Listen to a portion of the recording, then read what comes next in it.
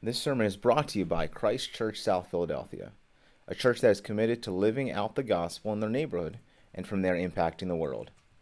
For more information about our church or to support our mission, you can go to www.christchurchsouthphilly.org.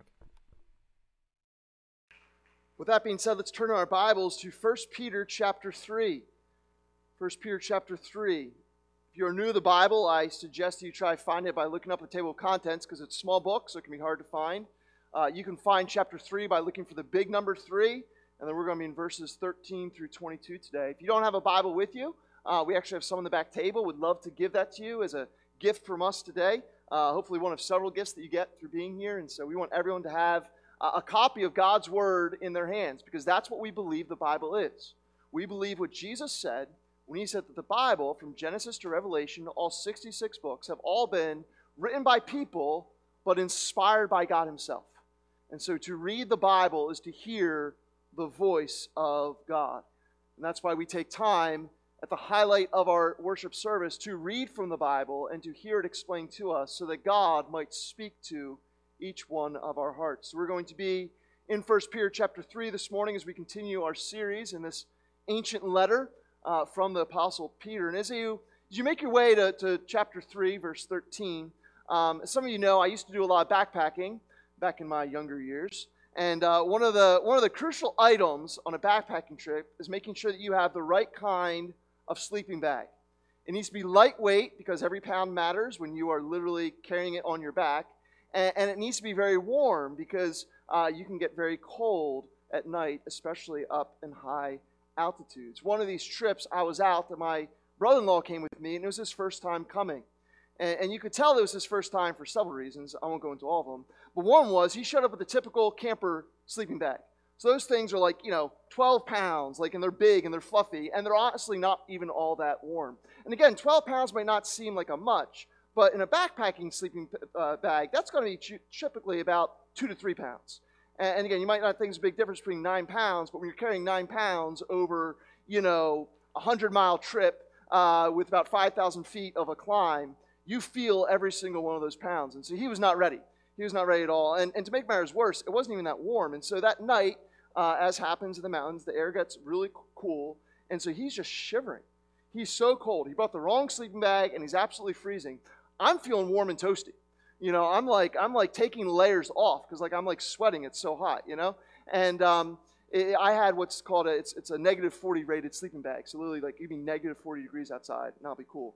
My brother-in-law, he did not have that. And so he's trying to say, hey, could we can you unzip it and can we sleep under it together? And I'm like, listen, buddy, it's odd enough that you're sleeping with my sister. There's no way that I'm getting on the same covers with you, And so survival of the fittest. And, he did make it through that. But I tell you that story to say this. This morning, we're going to read a text that's going to speak to us about hope.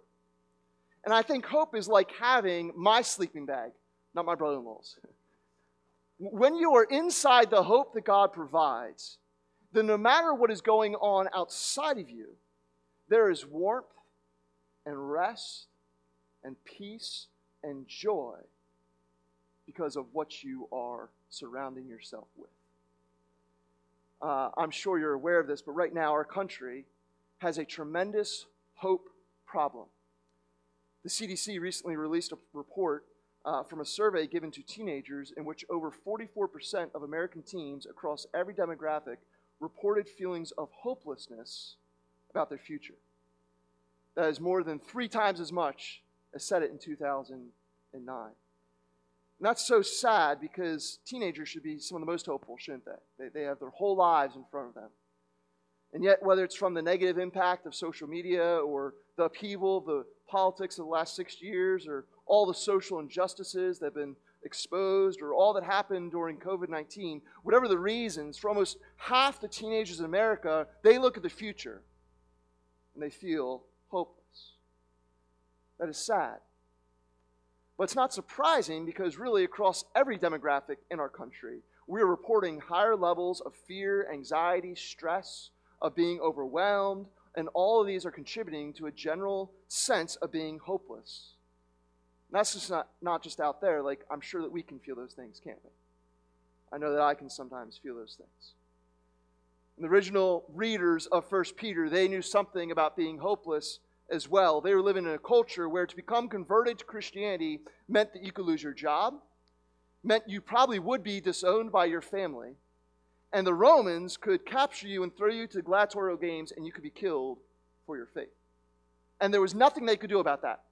There was no means they had to bring about any kind of change to that environment. They were just there, and that was just what was going to happen. And it was into that hopeless situation that God inspired the Apostle Peter to write this letter, which is filled with so many messages of hope. When we typically think about hope, we think about maybe something that we wish for the future. And so right now, we are hopeful that the Eagles will make the playoffs. Right? I hope that happens, but I've also been an Eagles fan long enough to know I sure can't guarantee that happening. Right?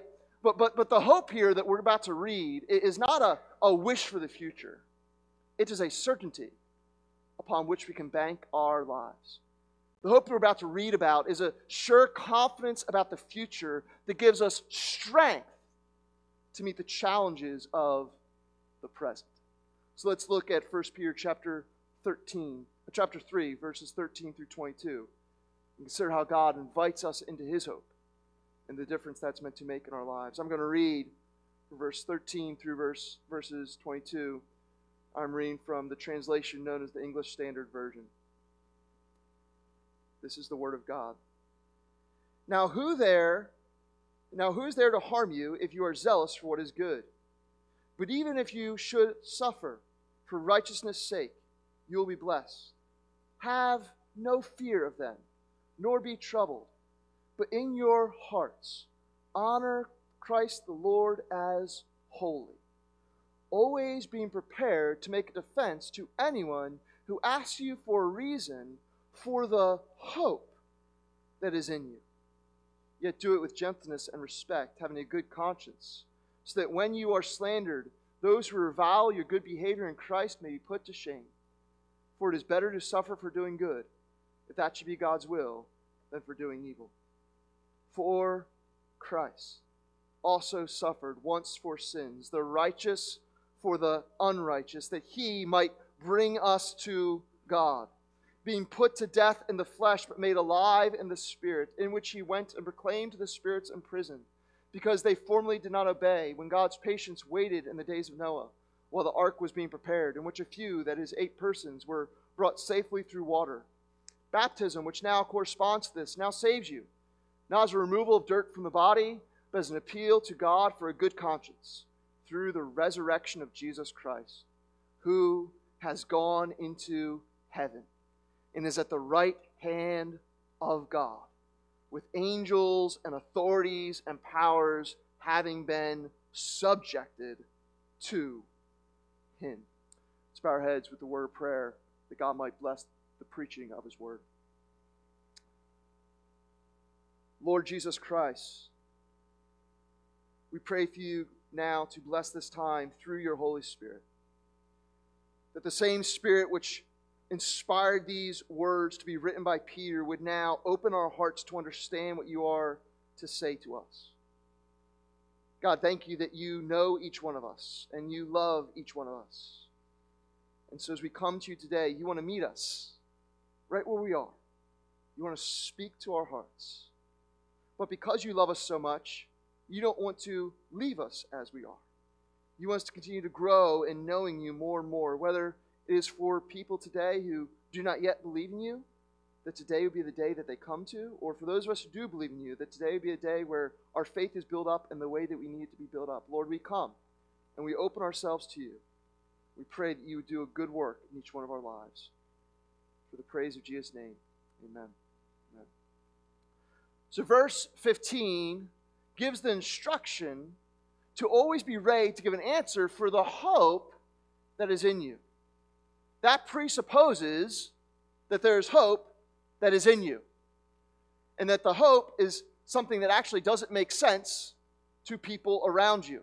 They're asking questions because they're looking at your life and they're seeing your hope and they don't know why you're hopeful. You know, when someone wins the lottery, no one is surprised when they are hopeful people. When they start talking about their rosy future. When they start talking about how they don't have to worry about money again, we're not wondering like, oh, I wonder why you're so upbeat this morning. Like, no, their hope has very tangible reasons. It's very obvious why they are hopeful. But what this text is talking to us about is about having a hope that makes no sense. Because it's a hope that does not come from good things that have happened to us. It's a hope that's present even when terrible things happen to us. The kind of hope that's being talked about here is the kind of hope that when people see what you are going through and yet also see the hope that's coming out of you, they've got some questions for you. And so I think what Peter's talking about this morning, he's talking about a hope that speaks.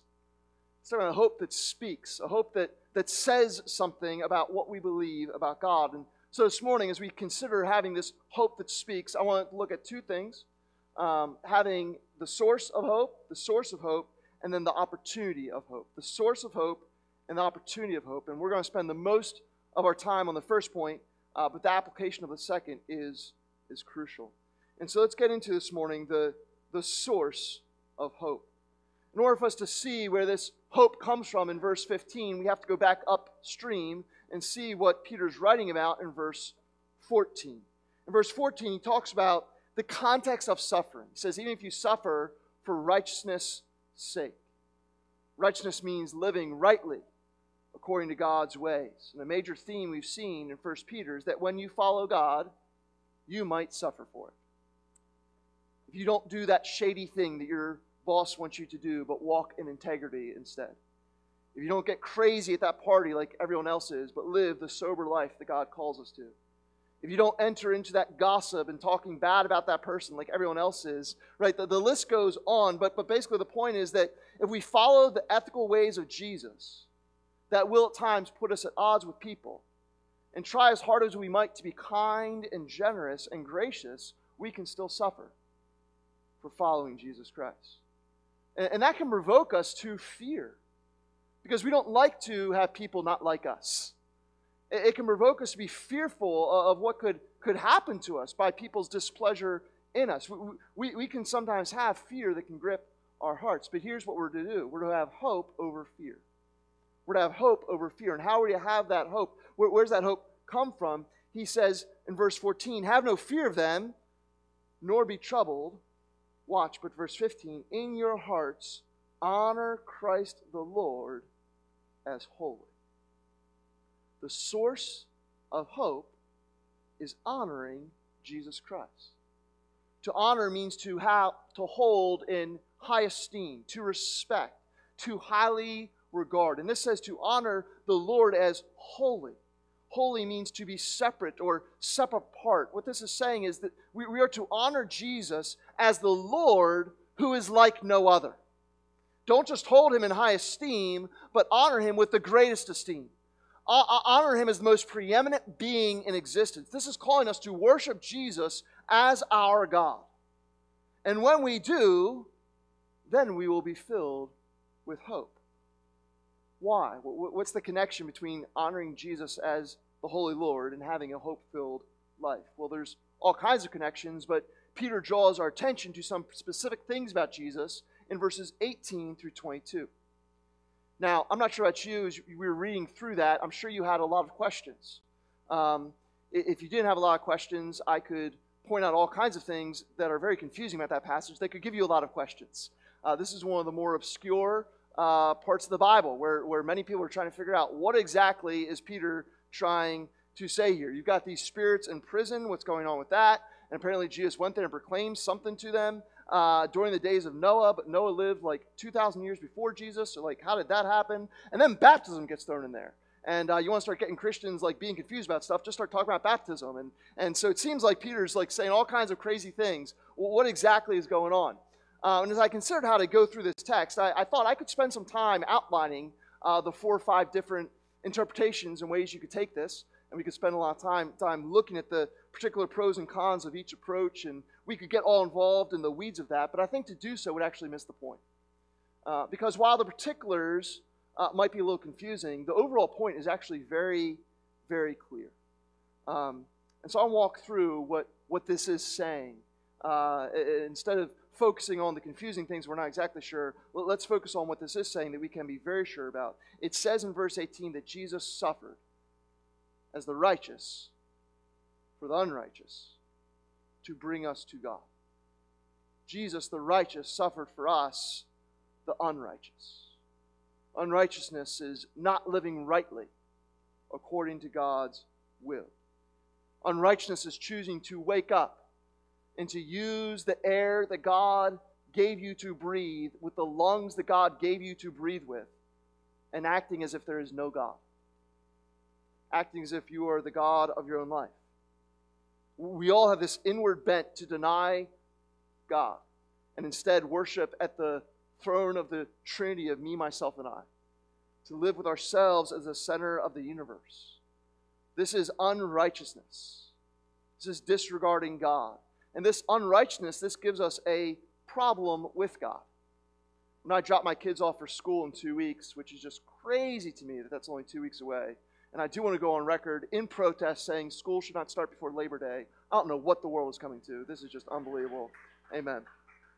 But if they go into their classroom and their teacher completely ignores them, completely disregards them, doesn't say their name, looks straight through them, doesn't respond to them in any way, acts as if they aren't there, I'm going to feel some type of way about that.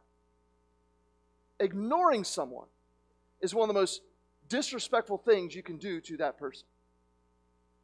So how should we expect God to feel about us when we ignore Him? We wonder why God has a problem with us. Maybe it's because we see right through Him and act as if He isn't even there. And when someone does something wrong, when we see a crime committed, for example, what do we want to see happen? We want to see justice happen, don't we? The FBI just had this big sting. I'm not sure if you saw that, but they just caught 84 human traffickers, people who have been selling children. Right? What do we want to see happen to those people? We want to see them face justice. They come before the judge, and the judge is like, oh, you're really sorry? Okay, I'm sure you're good at heart. You can go free. And turns a blind eye to the wrongs we had done. There should be an outcry, shouldn't there? There should be something that arises in our hearts that says, this is not right. Why do we want God to be less just than the judges of earth?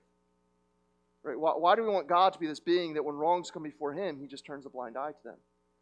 A God who is not a God of justice is not a God who's worth worshiping at all. It's a God to be disregarded, who should be disregarded. And so we should want God to be a God of justice. The same justice that's in our hearts, that's been put there by God Himself. God's a God of justice, and that's where our sense of justice comes from. And yet God being a God of justice immediately creates a problem between us and Him. Because if God's not going to turn a blind eye to wrongs, as we shouldn't want Him to, what do we do with the fact that we sometimes can do wrong? This is why Jesus, the righteous, came to suffer for the unrighteous.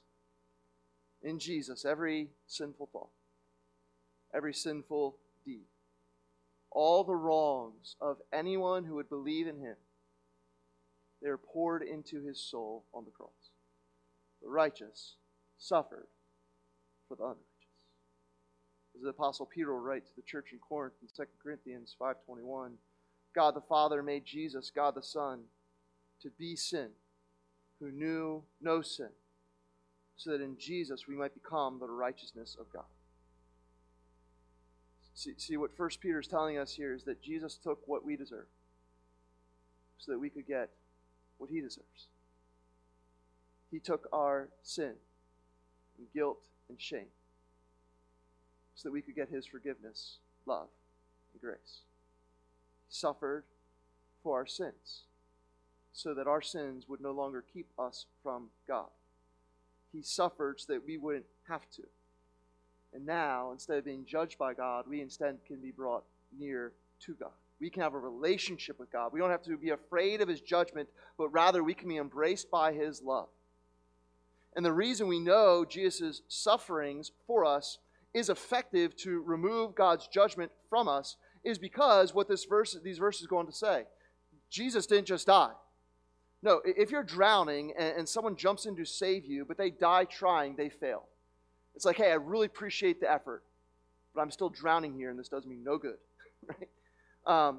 But Jesus' death was not a failure because His death was not His end. While it's unclear who these spirits are that's being talked about in verse 19 and this whole Noah thing, what is clear is that when Jesus died on the cross, he didn't stay dead. The word in verse 19, it says he proclaimed. That literally means that he declared a victory. You know what you need to do in order to be able to declare victory? You need to be alive to declare victory. That's what this text is telling us. That Jesus, he suffered for us, but he didn't just suffer and die. He suffered and died, and he rose again to proclaim his victory over death. That's why verse 21 says that he has been resurrected. He has come back to life. I've taught before about the historical evidence that we have for how we can believe, why we should believe that Jesus came back to life. There's lots of reasons, lots of good reasons, historical reasons about how we can be sure that the reason Jesus' tomb is empty is because death was not his end, but he truly is now alive. But for our purposes this morning, I don't want to repeat those evidences. You can look at other things I've spoken on about that. But rather, I want to draw attention to what this text is drawing our attention to, which I believe is the effect that Jesus' victory and resurrection is meant to have on our lives. What this is connecting for us is saying that the reason we can know we are forgiven, the reason we can know our guilt has been paid for and our shame is covered is because Jesus not only said his death washes away our sins, but he proved it by not staying dead. See, what this is telling us is that Jesus suffered for us, and then he was raised for us. What this is telling us is that Jesus went into the dark cave of death, and he punched through it to the other side, and came back to life. So that now, for anyone who believes in him, when we die, death is no longer our end, but it's a cave he's punched through. And so now for us, death is a tunnel that leads us to the light of his love forever. Jesus is the one who died to bring forth life. This is one of the unique things about our Christian faith. There are so many religions that say so many different things about salvation and eternal life and the way there, wherever there might be. I was talking with someone once, and they're like, well, I think in order to make an informed choice about what to have faith in, I think I need to study everything, and then once I see all my options, I'll make a decision. I was like, hey, I appreciate that. As someone who's pursuing my doctoral, I appreciate education. Like, I think that's a good thing. I'm not knocking that at all. But I was also like, good luck, because there's a new religion invented every day. So I don't know at what point you're going to exhaust every major, everything out there. Now, again, I'm not trying to knock that, because I have spent time studying the major world religions, and there's certainly benefit to that. But just to save you all some time, there's only one religion that has someone who came back from the dead, and is what we believe in. It is Jesus Christ.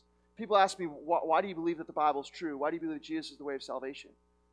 I'm like, well, because if someone dies and says they're going to come back to life and they do it, I generally pay attention to what they have to say.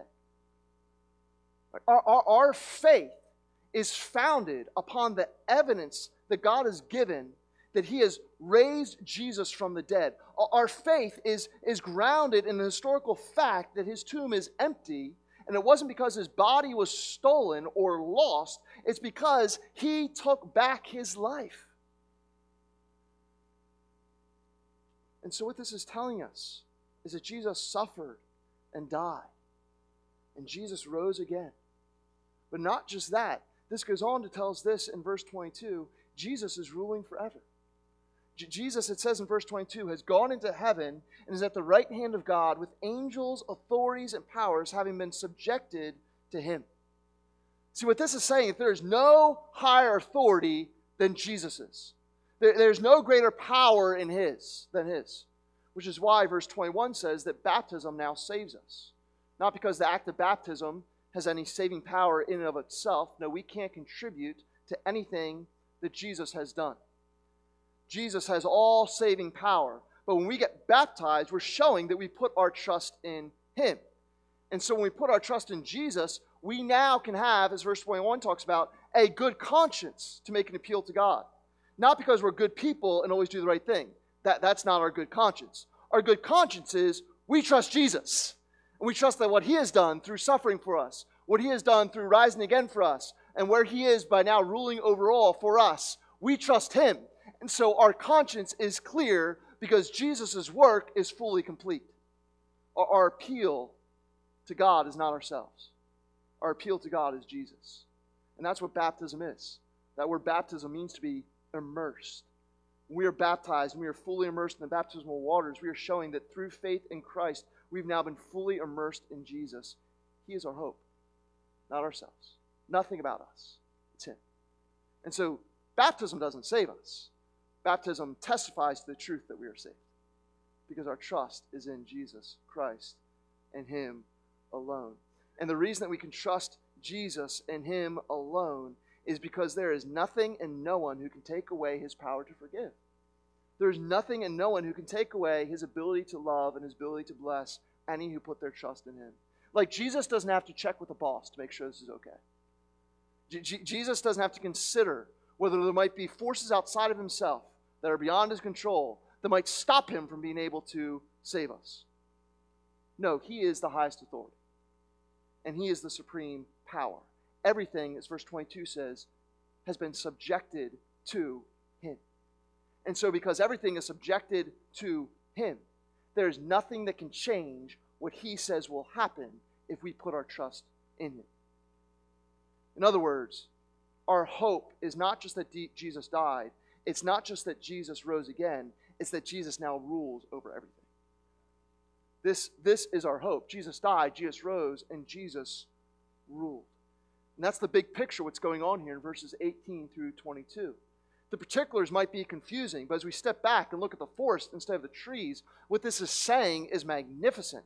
This is saying that no matter what happens against us, no matter what we might go through, we can still have hope, because the source of our hope does not come from what is happening to us, but from the God who suffered for us, who rose for us, and is reigning forever as He promises to bring us home. In other words, what Jesus has done in the past secures our faith for what He will do in the future. And that gives us hope in the present. What He's done in the past, through dying and rising, secures our faith that as He rules in the future, we'll be saved. And so that's meant to give us hope in the present, no matter what we go through. The past points to the future, which gives us hope in the present. That's how the hope of Jesus works. Now, I do want to be honest with you. I deeply believe these things. Yet at the same time, I can still deeply doubt these things. I can look into this world and see so many hard things that happen. I can look out my own life and see so many challenges in front of me. Sometimes challenges that come from inside of me. Like, I think some of our hardest problems are the problems we create ourselves, aren't they? I can look at that and I can be tempted to despair, be discouraged. Sometimes, if I'm honest, it can feel like the darkness is winning. And I know that God has promised never to leave me nor forsake me, but sometimes, if I'm honest, I can feel abandoned. I can feel alone. But then I think of Peter, the guy who wrote this book. He also knew something of discouragement. On the day when Jesus was taken to be crucified, Peter fled. He saw Jesus suffering. He saw what he thought was the darkness winning. And he thought that his Lord had failed. And so Peter's like, I'm out. He thought Jesus' suffering was that. What he didn't realize as he saw that suffering, what I can sometimes forget as I go through my own sufferings, and I'm sure you go through your own sufferings as well, is that in God's economy, suffering is never the end. God is so much of a God that even suffering can't stop His power. And so even suffering can be the means through which God accomplishes His victory. This is what Jesus shows us. Jesus shows us that what appeared to be His darkest moment, the moment when He was killed in a horrific way by a mindless mob, that moment, that dark moment of history, gave way to the day when Jesus emerged from the grave and split history into BC and AD, and now everything is measured by Him. See, He suffered, but it was His suffering that led to His victory. He died, but it was His death that brought forth the way to eternal life. And so if we honor Jesus as holy, if we worship him, if we value him, if we treasure him above all things, friends, to set our minds on Jesus is to fill our hearts with hope. Because of what he has done in the past, because of where he is ruling right now, we can trust him for the future, and we can be hopeful in our present. In Jesus, our best days are always ahead of us, because they are leading us to everlasting life with him. If you're a follower of Jesus, this life is as close to hell as you're ever going to get. And we forfeit our hope, though, when we allow the cares of this world to weigh heavy on our hearts, as if this world is all that there is. Jesus has shown us it's not. It's not. The theme of 1 Peter is that we are exiles here. This earth is not our true home. There is life after death, and we know that because there is one who has gone to death and come back to life. And we can be saved from the death we deserve by trusting in Jesus. To sum it all up, his indestructible life is the source of unexhaustible hope. And living with hope in Jesus, when we live this way, when we put our hope in his indestructible life and have, therefore, an unexhaustible means of hope, when we put our hope in Jesus, not only does this bless us, not only does this comfort us, not only does this give us peace in the midst of our sorrows, not only does this give us joy in the midst of our pain, not only does this produce wellness in our souls even when we're suffering in life, not only does this hope do tremendous things for us, it's actually something God wants to use to do something through us. Let's look at the opportunity of hope. We've seen the source of hope. Let's look at the opportunity of hope. Verse 15 says, always be prepared to make a defense to anyone who asks you for a reason for the hope that is in you. Now, this verse, if you've been around Christianity for any length of time, which I know some of you have, some of you haven't, but for those of you who haven't been around Christianity for any time, if you're newer to the Bible, this verse is a verse that's typically used for a study of theology called apologetics. Apologetics comes from the Latin word apologia, to make a defense. And so people go here to this verse to talk about how we need to be ready to make a defense for our faith. We need to have an answer to any question that gets asked us. And so people, ask questions like, well, how do you know Jesus rose from the dead? Or why would a good God allow evil to exist? Or how can you know that the Bible is actually God's word? Those are all apologetic type questions. And those are good questions. And I personally love thinking through those things. Apologetics has been a personal discipline of mine in study for over 20 years. And I've actually taught on it in a seminary and in college. I love the study of apologetics. But I do want to say, I don't think this text is talking about classic apologetics at all. I don't think this is talking at all about how we need to be ready to answer any question about anything. What is in view here is that non-believers are seeing the different kind of mindset that a disciple of Jesus has. They're seeing hope, even though there seems to be no reason for hope. And so they want to know what's up with that. And so I think in some ways, for those of you who feel like I'm just not equipped to be able to share about my faith, I think this text actually lowers the bar for us in a really helpful way. This isn't saying that we need to understand the contours of the apologetic arguments around the, cosmological argument for God's existence or Van Tillian presuppositionalism. Listen, if someone asks you for a reason for your hope, I don't think it is going to be an answer that has anything to do with either of those things I just mentioned. In fact, you probably don't even know what those words are that I just mentioned. I don't even know. I just looked them up this morning to try to sound fancy. I'm kidding. But the point is that that's not our hope. Our hope is not abstract philosophical arguments. Those things are helpful. Those things are good. Again, I don't think I've thrown away 20 years of my life studying those things. I think that's really beneficial. But that is not our hope. Our hope is that Jesus suffered for us. Our hope is that Jesus rose again to prove that he is God. Our hope is that Jesus is now ruling forever as the Savior of anyone who puts their trust in him. Friends, our hope is that Jesus died, Jesus rose, and Jesus rules. That's our hope. And if you place your faith in Jesus, you can share about that hope. You can share about that hope.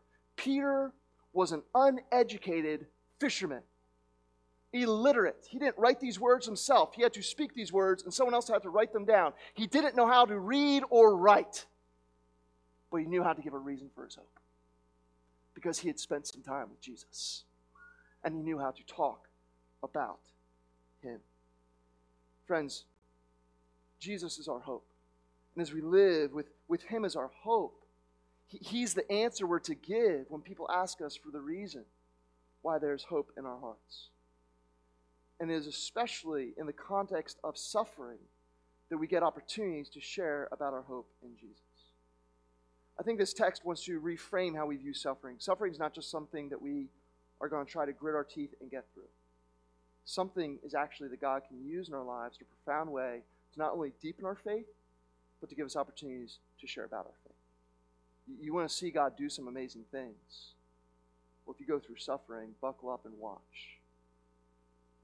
He is the God who knows how to bring life out of death. Oh, he can use your suffering for great and glorious purposes beyond what you could possibly imagine. There's an opportunity we have when we place our hope in Jesus to bear witness about him even when we go through hard things. About a year and a half ago, one of our members here, Bella Versace, she was diagnosed with stage 4 cancer, and it did not look good. I'll never forget getting that phone call. I was away speaking at a conference, and she called me and shared with me her prognosis, and my heart just sunk. But Bella, if you know her at all, she refused to despair. She lived with hope. She was joyful, even though her outlook was bleak. She was grateful, even though it appeared she didn't have much to be grateful about. She was peaceful, even though her future was uncertain. And if you talk to her, and we praise God that she's doing well now, health-wise, praise the Lord for that. But if you talk to her, she will not talk to you about how hard cancer was. She will talk to you about all the opportunities that God gave her to share about the hope of Jesus. And she has said this to me, cancer is the best thing to happen in her life. When you live with hope, people will have questions. I know most significantly for her, so when she has been sharing the gospel of Jesus for almost 30 years, it was when they saw her going through her suffering with resilient hope. That's what God used to finally break through to that person's heart. And should we expect anything else from a God who knows how to bring death out of life? Who knows how to bring life out of death?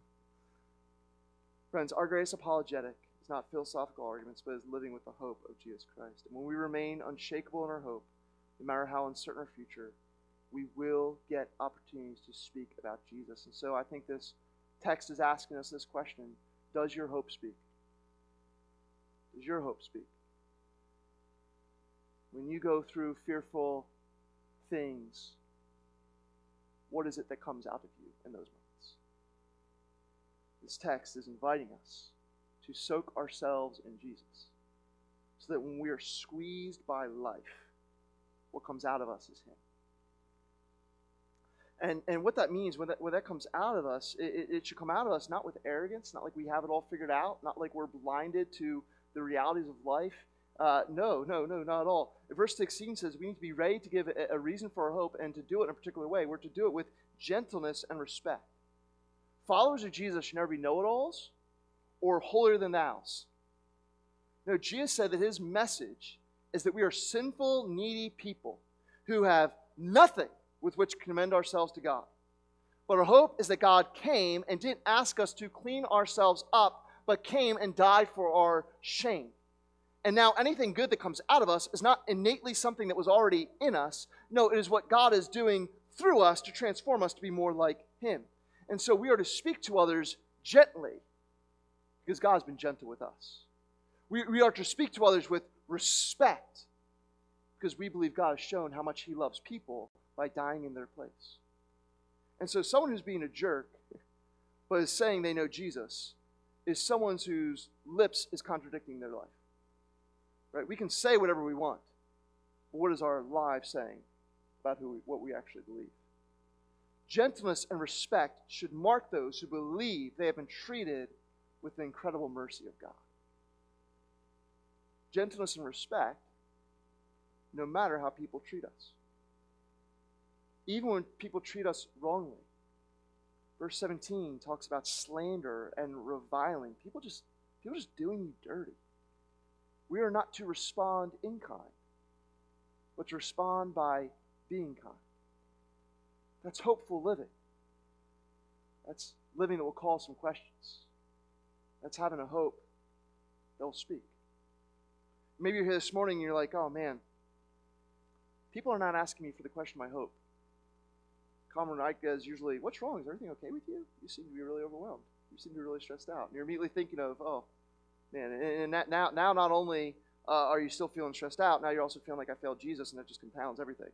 Thanks for coming to church this morning. Friends, here's what we need to remember. The way we have hope is not by trying to conjure up a greater strength in ourselves. The way we have hope is by recognizing that we are people who have nothing in ourselves. The way we have hope is by soaking in Jesus. Your hope this morning is not that you're going to be able to get your life together. Your hope this morning is not that you're going to be able to get it all figured out. Your hope this morning is not that whatever is stressing you out is going to go away. Your hope this morning is not that whatever is making you feel overwhelmed is all of a sudden not going to be overwhelming. Your hope this morning is not that you're going to be able to work through all those things. Your hope this morning is that Jesus died for you. And Jesus rose again to prove that his death was enough to cover your debt of death. And Jesus now rules forever, and no one can take him off his throne, which is a throne of grace. And so he invites you to come to him this morning and to soak yourself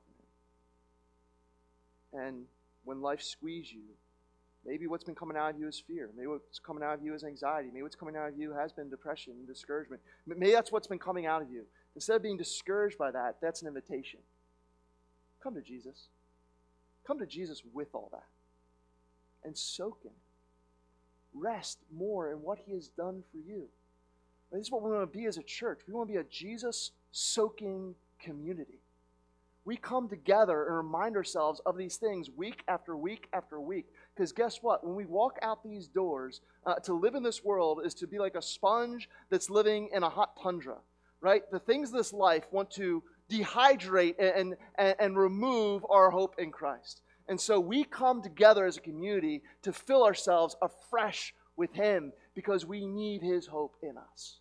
Life will squeeze us, and this world will try to dry us up. But we come together to be a Jesus-soaking community that rests together in his death and in his life and in his rule.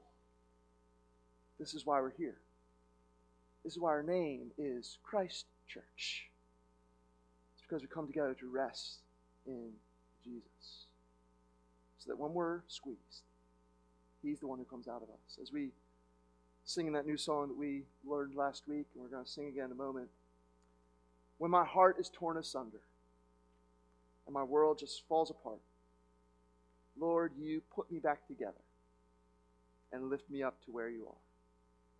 There is hope beyond the suffering, joy beyond the tears, peace in every tragedy, love that conquers fear.